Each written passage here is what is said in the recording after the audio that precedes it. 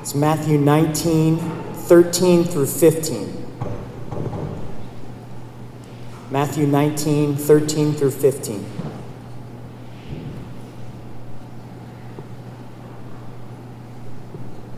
Then children were brought to him that he might lay his hands on them and pray. The disciples rebuked the people, but Jesus said, "Let the little children come to me, and do not hinder them, for to such belongs the kingdom of heaven." And he laid his hands on them and went away.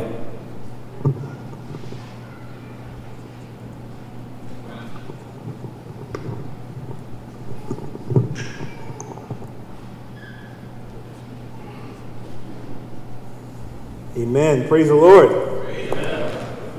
Can we give the Lord a hand clap offering? Bless the Lord and all that is within me. Bless his holy name. Amen. Thank you, Rob, for reading the scripture. Of course, we don't have a whole lot of verses to cover, but I will read it again for reiteration. Matthew chapter 19, verses 13 through 15. Then children were brought to him that he might lay hands on them and pray. The disciples rebuked the people, but Jesus said, "Let the little children come to me, and do not hinder them, for to such belongs the kingdom of heaven." And he laid hands on them and went away. I want to preach on the topic, seeing Jesus' heart for kids. Let's pray. Father, thank you, Lord God, for I have studied and prepared, but I need your Holy Spirit to speak to your people in such a way that we leave out of here different than the way that we came in. We pray that you be glorified even now, and that those who are not saved will be evangelized. In Jesus' name, the people of God say amen. Amen. It was Elizabeth Stone who said that making the decision to have a child is momentous. It is to decide forever to have your heart walking around outside of your body. Now that's quite dramatic, but very soon my wife and I will be experiencing something very close to this. How many of you here are actually parents by a show of hands? Majority of the church. Can I ask you a question? To what length would you go to save your child in a crisis situation? Would you put your life on the line to save them? The news reported back in 1999, Joy Varan, now 46, saved her children by throwing herself beneath the wheels of an SUV, rolling towards a cliff with them inside. She suffered horrific injuries, and after years of rehab, she was forced to accept that she would never walk again. Charlie Winter, a devoted dad who would do anything for his kids, would throw himself in front of a train or even a shark. That's exactly what the North Carolina dad did Sunday when his 17-year-old daughter, Paige, was attacked by a shark in the Atlantic Beach in Fort McCann State Park. The heroic dad punched the shark 5 times until it released his daughter. She had lost her leg, but her life was spared. And then, April 23rd, Chelsea Camp, a woman from Alvin, Texas, was dog-sitting a friend's pit bull when the animal sniffed her small daughter, then suddenly attacked, biting the kid's face, latching its jaws onto her small head. Camp shoved her fist down the dog's mouth to stop it from mauling Mackenzie alive, yelling at her daughter to turn her head so she wouldn't choke on her own blood. Camp kept fighting, even biting off the ear of the dog until before the tussle had ended. She didn't know what else to do. She just kept fighting. Joy Veron, Charlie Winter, and Chelsea Kemp had all one powerful thing in common. They cared so much for their children that they were willing to put their lives on the line, and that's exactly what they did. Many parents have this hard wiring called parental instinct. You care too much to allow anything bad to happen to your children. I know we would do almost anything to save our children physically, but let me ask you a question. How desperate are you to ensure that our children are saved spiritually? How far would you go to bring your child to Jesus? Here we are in Matthew chapter 19, continuing our series through the book. Naturally, coming off the topic of marriage, Matthew zeroes in on children, which by God's design should be birthed out of the context of a healthy marriage. Amen? We know statistically millions of children are growing up in single-parent homes, which is not God's intention when he created family. These three verses capture for us what has been called the Magna Carta of children, opening our eyes and mind to see in Jesus' heart for kids. There are three things we see in this text, and I'm going to take my seat. Number one, we see the parents' heart for their kids, verse 13a. Number two, we see the disciples' heart for Jesus and their issue with kids, verse 13b. And number three, we see Jesus' heart for these kids, verses 14 through 15. We see the parents' heart for their kids. The children were brought to him that he might lay hands on them and pray. The disciples rebuked the people. Notice here, they were bringing their children to Jesus for the express purpose of Jesus laying his hands on them to bless them. This was not unusual for Jewish parents to bring their little ones to a holy rabbi to receive a blessing. This was not a baby baptism, but a baby dedication. The tradition is said to date back to Genesis chapter 48, verses 14 through 16, when Jacob blessed his grandsons Ephraim and Manasseh by laying his hands upon their heads. Even Jesus himself, as a child, was brought up to the temple by Joseph and Mary to be dedicated and prayed over by Simeon. Luke chapter 2, verse 22. So Jesus was pro-baby dedication. On a very basic level, we do baby dedications here. We pray and lay hands on the infants, the children, much like Jesus did in his earthly ministry.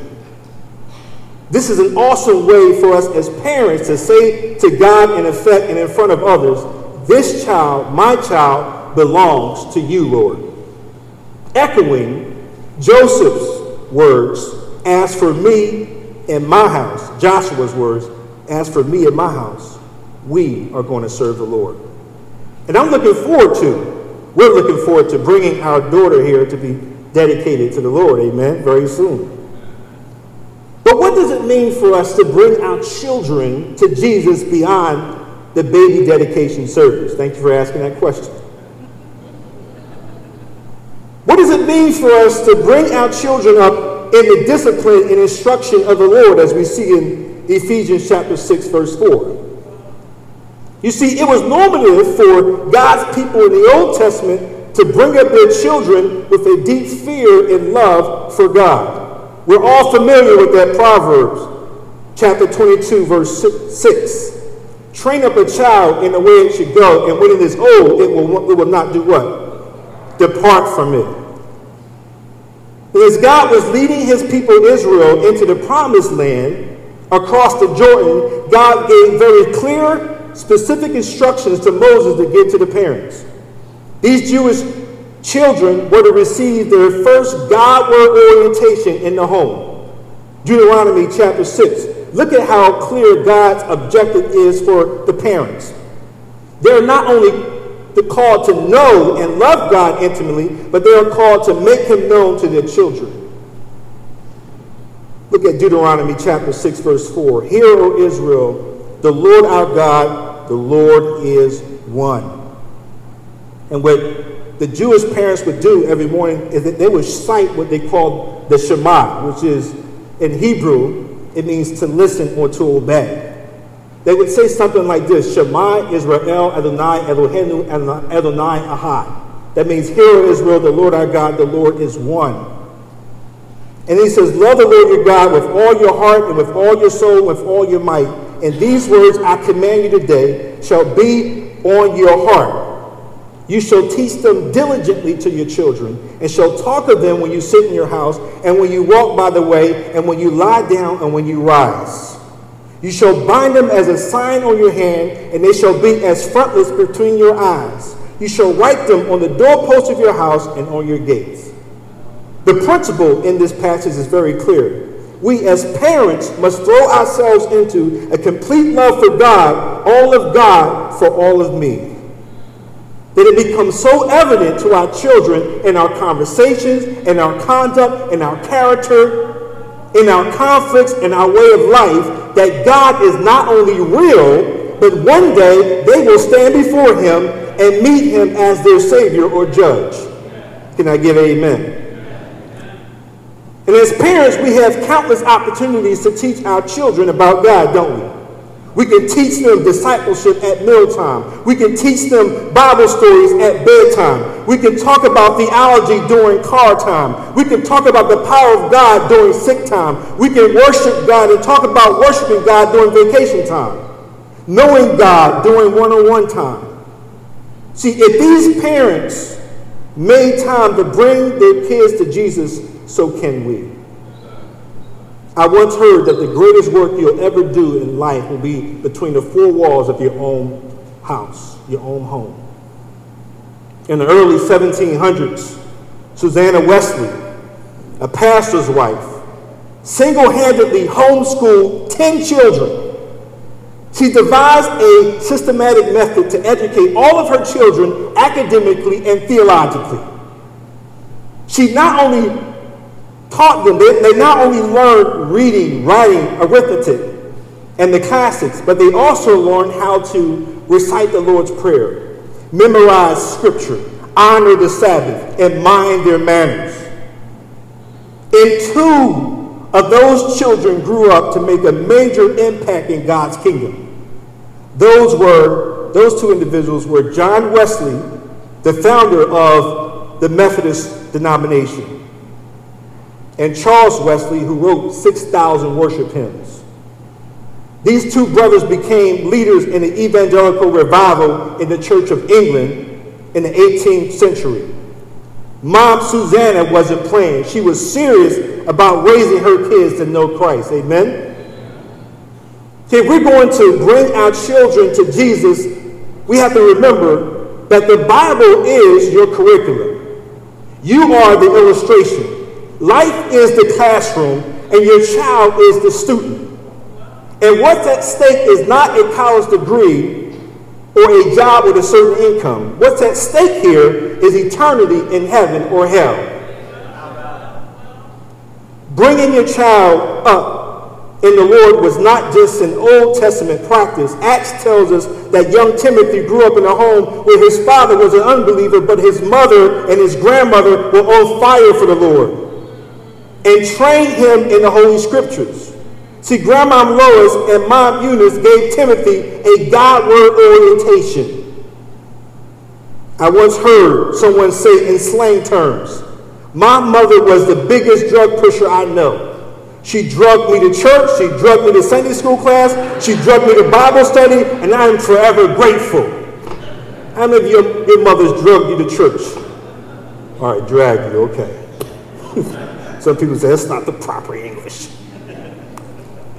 And yet, watch this, you can be the best parents in the world, raise your children up in the fear and admonition of the Lord, read scripture with them, bring them to church every Sunday, and even Sunday school class and Promise Kingdom, and you still end up raising Cain. Listen, I'm very positive that Adam and Eve, even in their fallen state, taught a deep love for God in their home. See, Adam, watch this, and Eve gave birth to Abel and Cain. See, Cain grew up with a heart for God, but their other son, their older son, Cain, was religious, but he didn't have a relationship with God. In fact, Cain ended up killing his brother out of jealousy. And then there are exceptional cases where kids grow up in homes where neither parent is walking with God. Like Asa, who was unlike his father, he did what was right in the sight of the Lord. And as a result, Asa broke the generational pattern of disobedience. He gave birth to a son named Jehoshaphat, who also walked in the ways of his father Asa and did not stray from them. What an incredible legacy. But here's the thing. Don't beat yourself up if your children don't respond to the gospel. It takes time. When our children reach the age of opportunity, they still have to make that decision to surrender to Christ. Samson's parents did their best to raise their son the right way, didn't they? Samson's parents went out their way to dedicate baby Samson to the Lord and for the Lord's work as a child. But as he grew up into manhood, he couldn't stay away from loose women like Delilah, and it cost him his life. But even in that, the Lord was still with him, even in his death. Listen, we cannot save our children. That's the Holy Spirit's job. We can pray earnestly for them, like Job, and we can provide a gospel-rich environment for them to respond to the Holy Spirit, because no one can come to Christ except by the Spirit of God. See, godly parents can tip the scales in the right direction as we set godly examples. Yet we cannot guarantee that our children will automatically surrender to Christ. They still have to make a decision, don't they?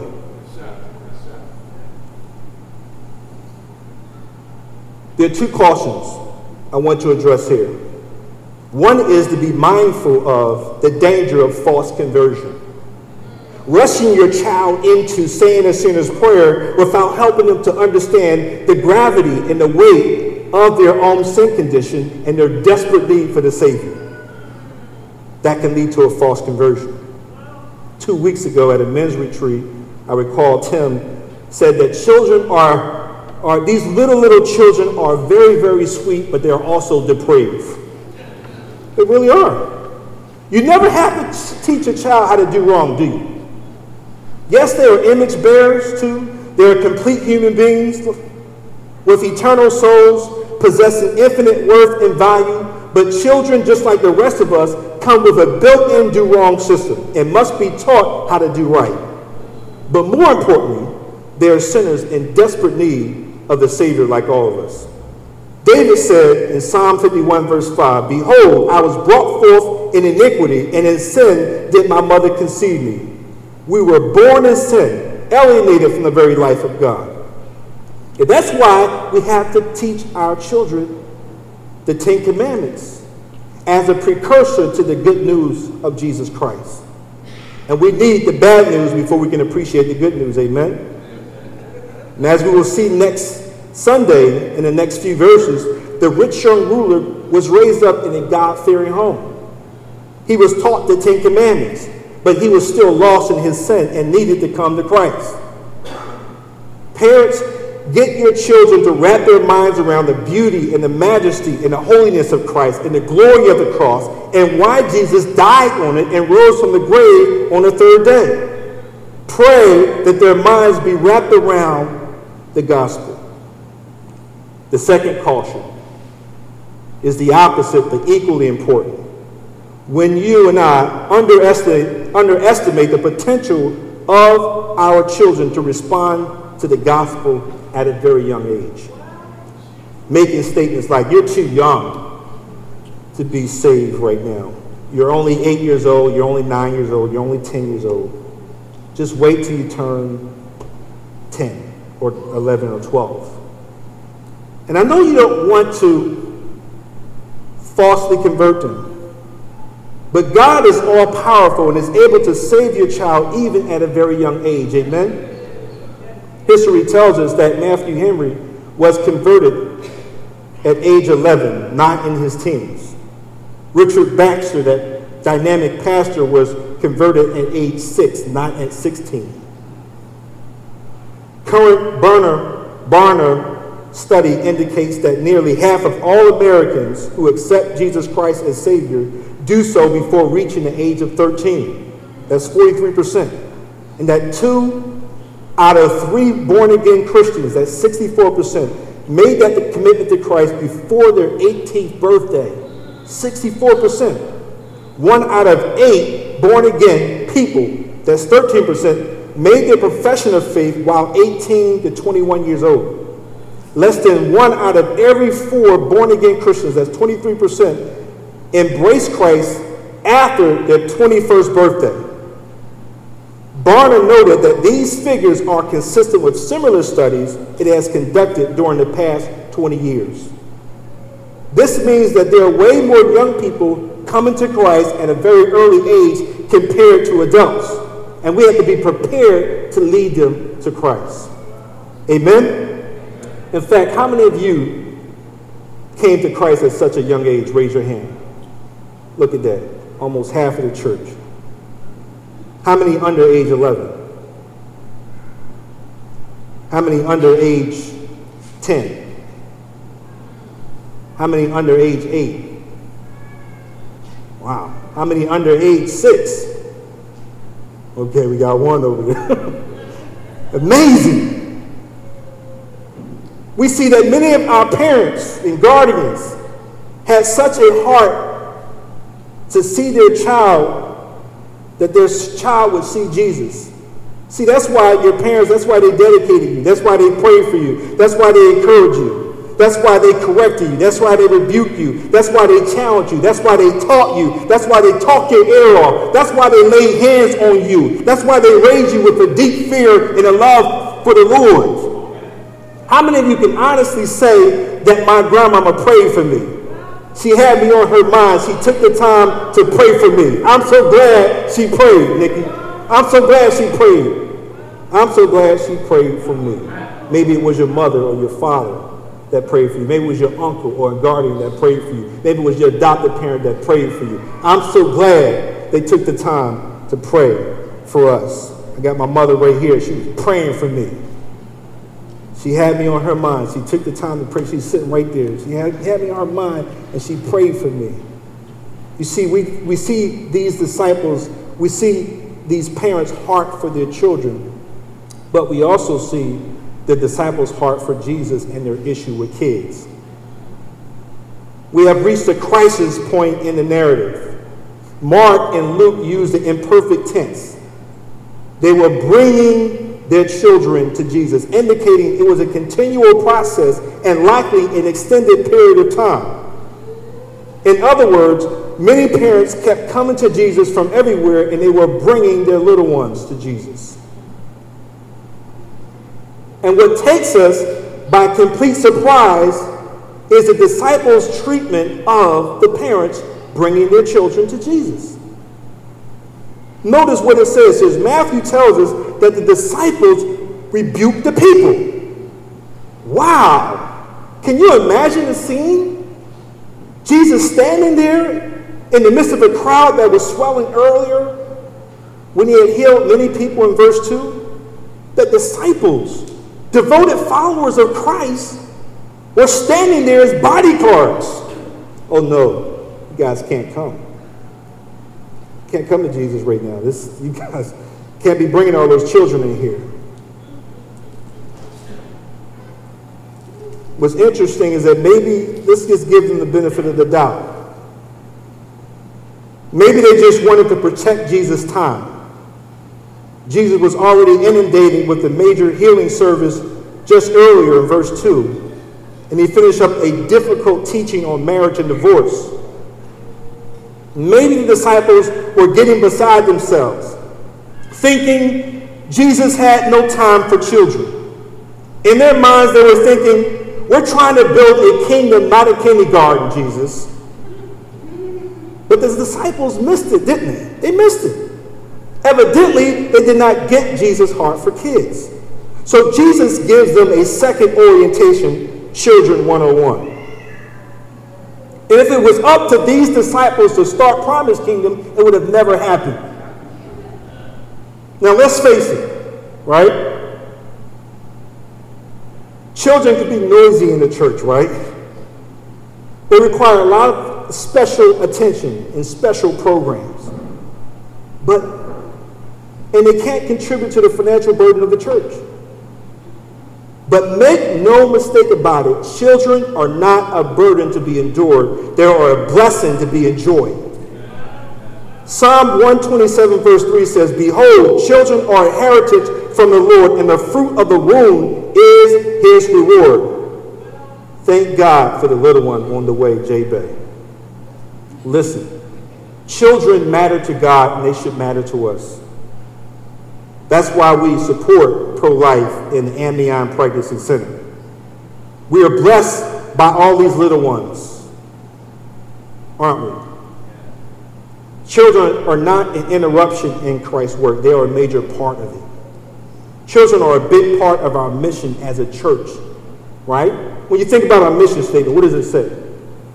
Worshiping God and welcoming all. That includes children made in the image of God. And right now, there are over 75 children in Promised Kingdom. That is a significant number of children we are serving. And many of them are going to be aging out of PK to join us in worship. Don't get started. Praise God for Steve and Joanne. And many of you parents and volunteers who serve faithfully in the Promised Kingdom week after week. And guess what? There's a critical need for more workers in Promised Kingdom. At least 10 more workers. So let's pray. Amen? There are two kinds of people in this narrative as it relates to children's ministry. Those who are intentionally bringing their children to Jesus, and those who are unconsciously blocking them from coming to Jesus. Let's become magnets for Christ, not roadblocks. Let's attract children to Jesus, not detract them from Jesus. Parents, there's a spiritual battle going on right now for the hearts and minds of our children. Ted Tripp, who wrote an incredible book, Shepherding a Child's Heart, states in this regard, parents are engaged in hand-to-hand combat on the world's smallest battlefield, their children's hearts. This responsibility cannot be delegated to Promised Kingdom workers or R116. It cannot be handed over to pastors or deacons or public school teachers. Parents, you are the greatest influence in your child's life for good or for bad, whether you want to recognize that or not. Mom and dad or guardian has the sole responsibility to shepherd their child's heart towards God in Christ. Remember this principle. We teach what we know, but we reproduce who we are. Plenty of battles are won or lost in our homes even before the child makes it to church. The battles become fiercer when children enter the public school. A teacher tried to stop a young girl from believing in the incredible stories of the Bible. The little girl was talking to her teacher about whales and how she had heard in Sunday school about how a whale swallowed Jonah. The teacher said that's impossible for a whale to swallow a human. Physically impossible, because even though they are large mammals, they have a small throat. The little girl remained steadfast in her position and reiterated that indeed a well had swallowed Jonah. Irritated, the teacher stated again that a well could not swallow a human. It was physically impossible. The little girl said, I'm not sure how it happened, but when I get to heaven, I'm going to ask Jonah. The teacher said with a smug on her face, well, what if he didn't go to heaven? And the girl replied, well, you asked him. Jesus said, let the little children come to me and do not hinder them. Let's be magnets for Christ, not roadblocks. We see the disciples' heart for Jesus, but we also see their issue with kids. And lastly, we see Jesus' heart for kids, verse 14. The disciples rebuked the people, but Jesus said, let the little children come to me and do not hinder them, for such belongs the kingdom of heaven. And he laid hands on them and went away. The English translations do not bring out how sharply Jesus rebuked the disciples, but Mark's version captured how Jesus felt about the disciples' mistreatment of the parents. What Matthew omits, Mark's version picks up and gives us a snapshot into Jesus' heart in the moment. Look at Mark chapter 10, verse 13 through 16. And they were bringing children to him that he might touch them, and the disciples rebuked them. And when Jesus saw it, he was indignant and said to them, let the children come to me, and do not hinder them, for to such belongs the kingdom of God. Truly I say to you, whoever does not receive the kingdom of God like a child shall not enter it. Jesus was indignant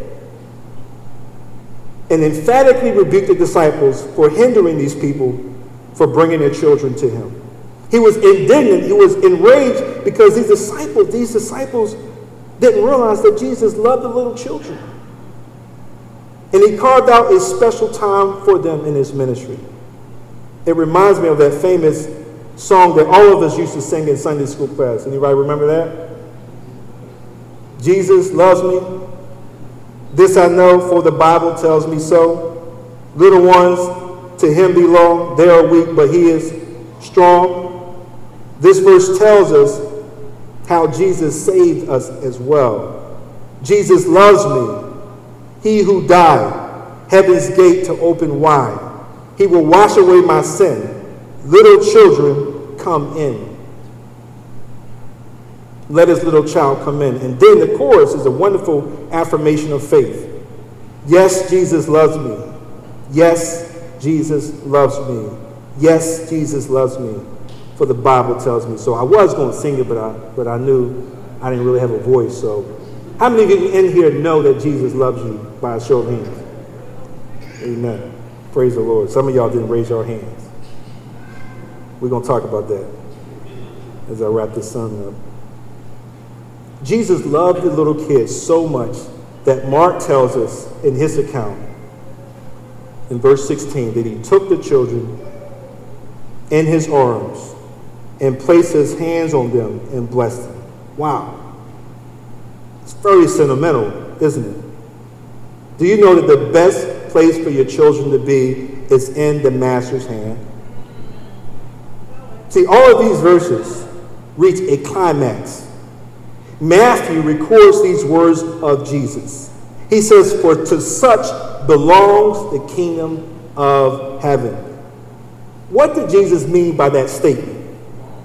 Going back to Jesus' original thought in Matthew chapter 18, children illustrate for us the only way to enter God's kingdom. Here's the irony of this narrative. The little ones were stopping the little ones from coming to Jesus. Jesus often referred to his disciples as the little ones. We see that throughout the narrative, but also in chapter 18. They were stopping the little ones from coming to Jesus, which meant what? Which meant that they actually forgot what Jesus taught them just the other day in Matthew chapter 18, verses 1 through 3. At that time, the disciples came to Jesus saying, who is the greatest in the kingdom of heaven? Do y'all remember that? Y'all remember that question? And Jesus, calling a child, put him in the midst of them and said, truly, I say to you, unless you turn and become my children, you will never enter the kingdom of heaven. They forgot that conversation. The kingdom of heaven, the kingdom of God, belongs to those who, like children, are prepared to receive it as a gift. It cannot be achieved through human effort. It doesn't matter how good you are. It doesn't matter how accomplished you are. It doesn't matter if you're trying to work up a sweat. It doesn't matter how sophisticated you are. Like the rich young ruler who came up to Jesus thinking that he had it all. Trying to earn your way into God's kingdom won't work. For all have sinned and fallen short of the glory of God.